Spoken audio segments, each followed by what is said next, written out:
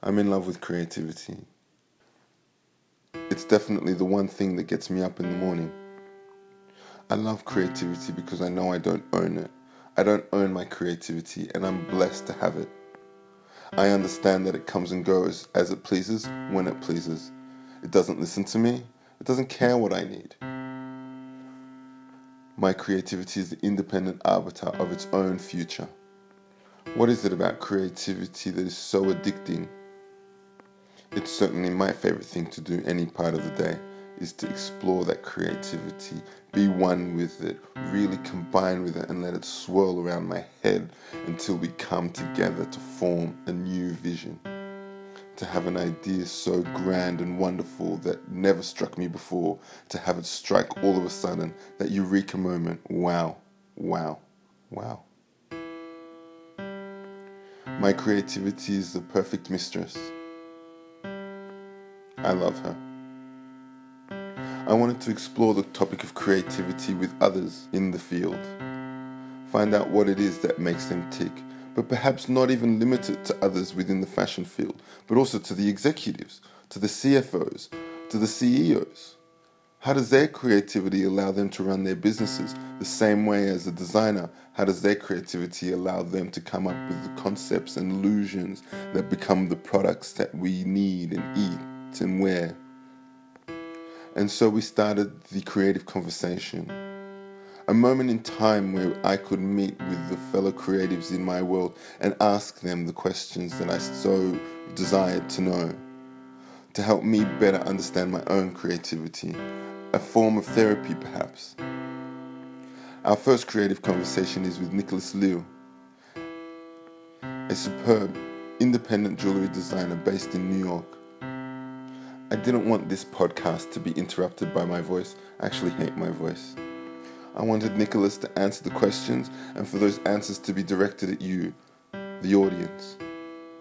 For you to have this creative conversation with Nicholas.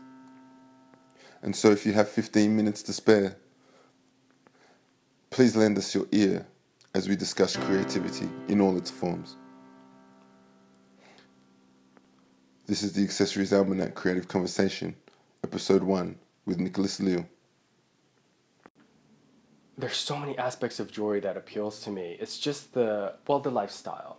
It's also the grandeur of it. And also what I love about jewelry is it's not really also about the piece of jewelry. Jewelry in itself, the actual object, is a very, you buy jewelry at very important moments in your life. So it marks as times in your life, good and bad. And it's just also it has like a talisman quality to it that follows you throughout your life, and you remember, oh, I got this piece of jewelry during this. Yes, it's the same for clothing, but more so, jewelry is seen an investment because of the materials. So it's that in itself is already precious. Also, you have infinite amount of details. Not everybody cares about them, but the people who do, when I pick up a piece of jewelry and I see someone has thought about that tiny, minuscule detail that no one else will see, it's just, it's very life-giving. I don't know why, but it's just, oh my God, someone was OCD enough, like me, to think about that.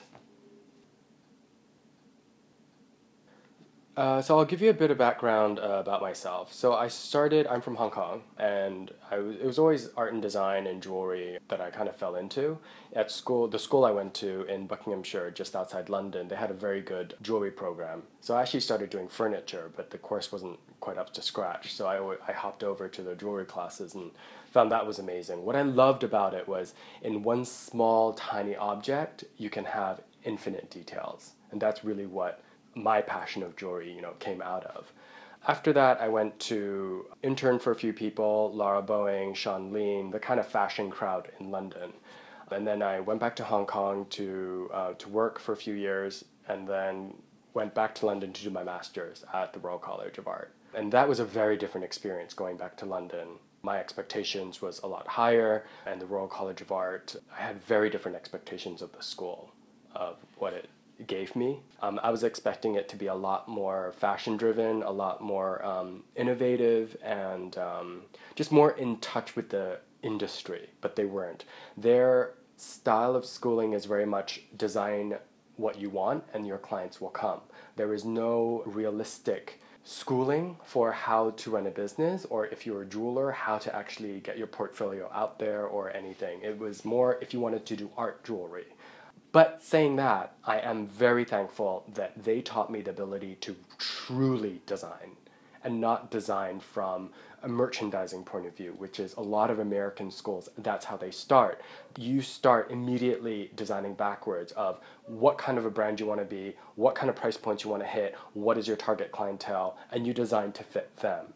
Whereas the English way of art and design, which I'm very thankful the Royal College gave me and my undergrad gave me, was you design, it's really about you and your expression of creativity, and then your clients will come. There is truth to that, but going that route is a lot more difficult. So when I moved back to Hong Kong, I was with Blanc de Chine, a fashion house, a luxury fashion house in Hong Kong. So I designed all their accessories and their jewelry. Alongside that, Hong Kong society is quite small. I started doing a few pieces here and there for some private clients, and I really enjoyed that process because you're tailor-making a piece of jewelry completely for them. Fine jewelry. Costume jewelry is very difficult to custom just because the materials and the labor cost, it doesn't quite make sense. And I really enjoyed that. And then, so after I finished with Blanc de Chine, I came to New York by chance on vacation, and I reached out to Alexis Bitar, and he wasn't hiring at the time. But when I went back to Hong Kong, he was actually like, well, you know, there might be this position if you're interested. And he was looking to start his fine jewelry line. So I moved over to New York with Alexis Bitar, and I did all his press collections and things like that. And then I decided to start my own line. I thought, you know, this is something that I always wanted to do, a more commercial line, because I was always in the more luxury side of jewelry with a private clientele, with Blanc de Chine and all the rest of it. Alexis Bitar brought me to New York, and then after a year, I decided to start my own collections. The hardest lesson for me to learn really was that, unfortunately, you cannot trust people. People will always do what benefits them and not you. And obviously, this is human nature. But I would have liked more support when I started my own brand.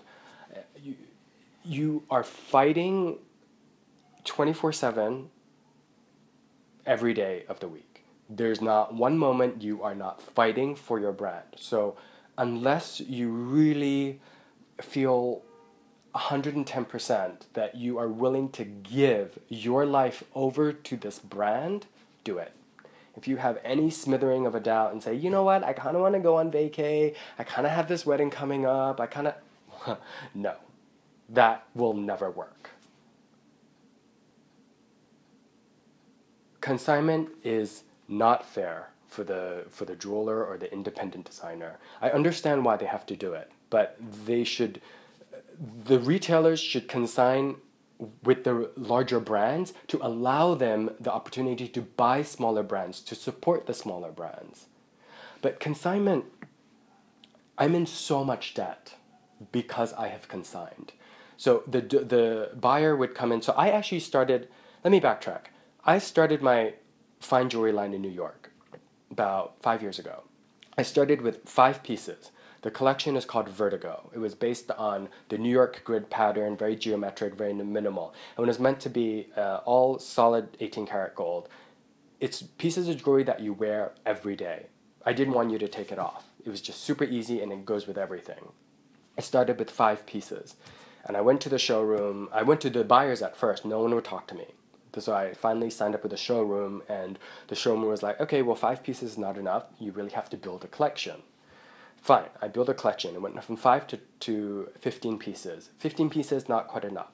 Okay, so I went to 30 pieces. 30 pieces, not quite enough. The buyers always wanted more. They were like, oh, I can't choose things for the cabinet. The cabinet is, however feet long, like 2 feet long, wide. You have to fill it with as much product as possible. I ended up with a 54-piece collection, and even then that wasn't enough for them. They couldn't simply choose. And what the retailers that did choose chose like 4 things out of 54. Not only that, you ended up with consignment, you end up making special pieces specifically for that store. The store in East Hampton is not going to want the same colorway as the store in downtown Manhattan. So then you can sign all this, and after 3 months, they give you a call and say, oh, guess what? Yeah, all our clients have already seen the jewelry, so you have to, replenish, change, switch it out. It doesn't matter, it didn't sell, put it in the other retailers. So you're constantly moving product around, and it gets scratched, things get damaged, and the store doesn't get paid. They don't pay for any of that. You as a jeweler are paying for all the refurbishing costs for all the jewelry. And each time they ship something somewhere, you're paying for all of that. With consignment, a lot of stores, I would say 99% of stores are not truthful about when they sold that piece of jewelry. So you always have to follow up and chase them. And then after you follow up and chase them, it's 90 days until they pay you. Even though it's net 30 on your invoice, what are you going to do? Sue them? But you're going to go after a big retailer? Of course not. Another retailer wanted to place an order of $100,000. Super happy, right? No. You had 24 hours to replace anything in their cabinet. That means for that $100,000 order, you had to have backstock of another $100,000 to replenish. It was insane. But because they are so used to being able to call the shots, they have forgotten what it is like to be the independent designer, not being able to afford to do all these things. That's why everything you see in the retail landscape right now in a physical store is super boring, because they're just trying to sell what sells. Designing a collection is less than 10% of what you will actually do. And truly, please believe in when I say, when you are a designer for your own brand, 99% of your time is really managing that 1% that you have designed. Designing that earring or that collection, it will take you like a few minutes. As a designer, you're like, oh, this is an idea, let's sketch this out, love it, let's expand on that collection, done, done, done. That is the easiest bit. And guess what? That lasts 30 minutes. And then for the rest of the year, you are managing that 30 minutes. You're managing everything around that 30 minutes of inception. Are you ready for that? A lot of designers think when they start their line, oh, they're going to sit in this wonderful studio, bright, their loft, and they're just going to put pen to paper, and it's going to be amazing. They're going to send the drawing off to Italy or wherever they're going to get it made, and they're going to fly to this romantic country to look at the artisans who make their jewelry.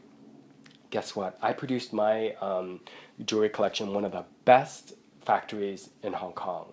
You are stuck in a factory in the middle of nowhere overnight, like arguing with this craft person who is stubborn and who won't budge on a detail that you're paying him for.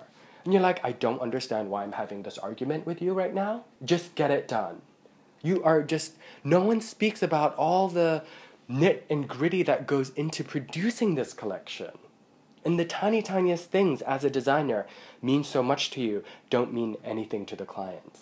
And I'm not saying not to do it, because as a designer, it's your duty to do that. It's, you fulfill that dream.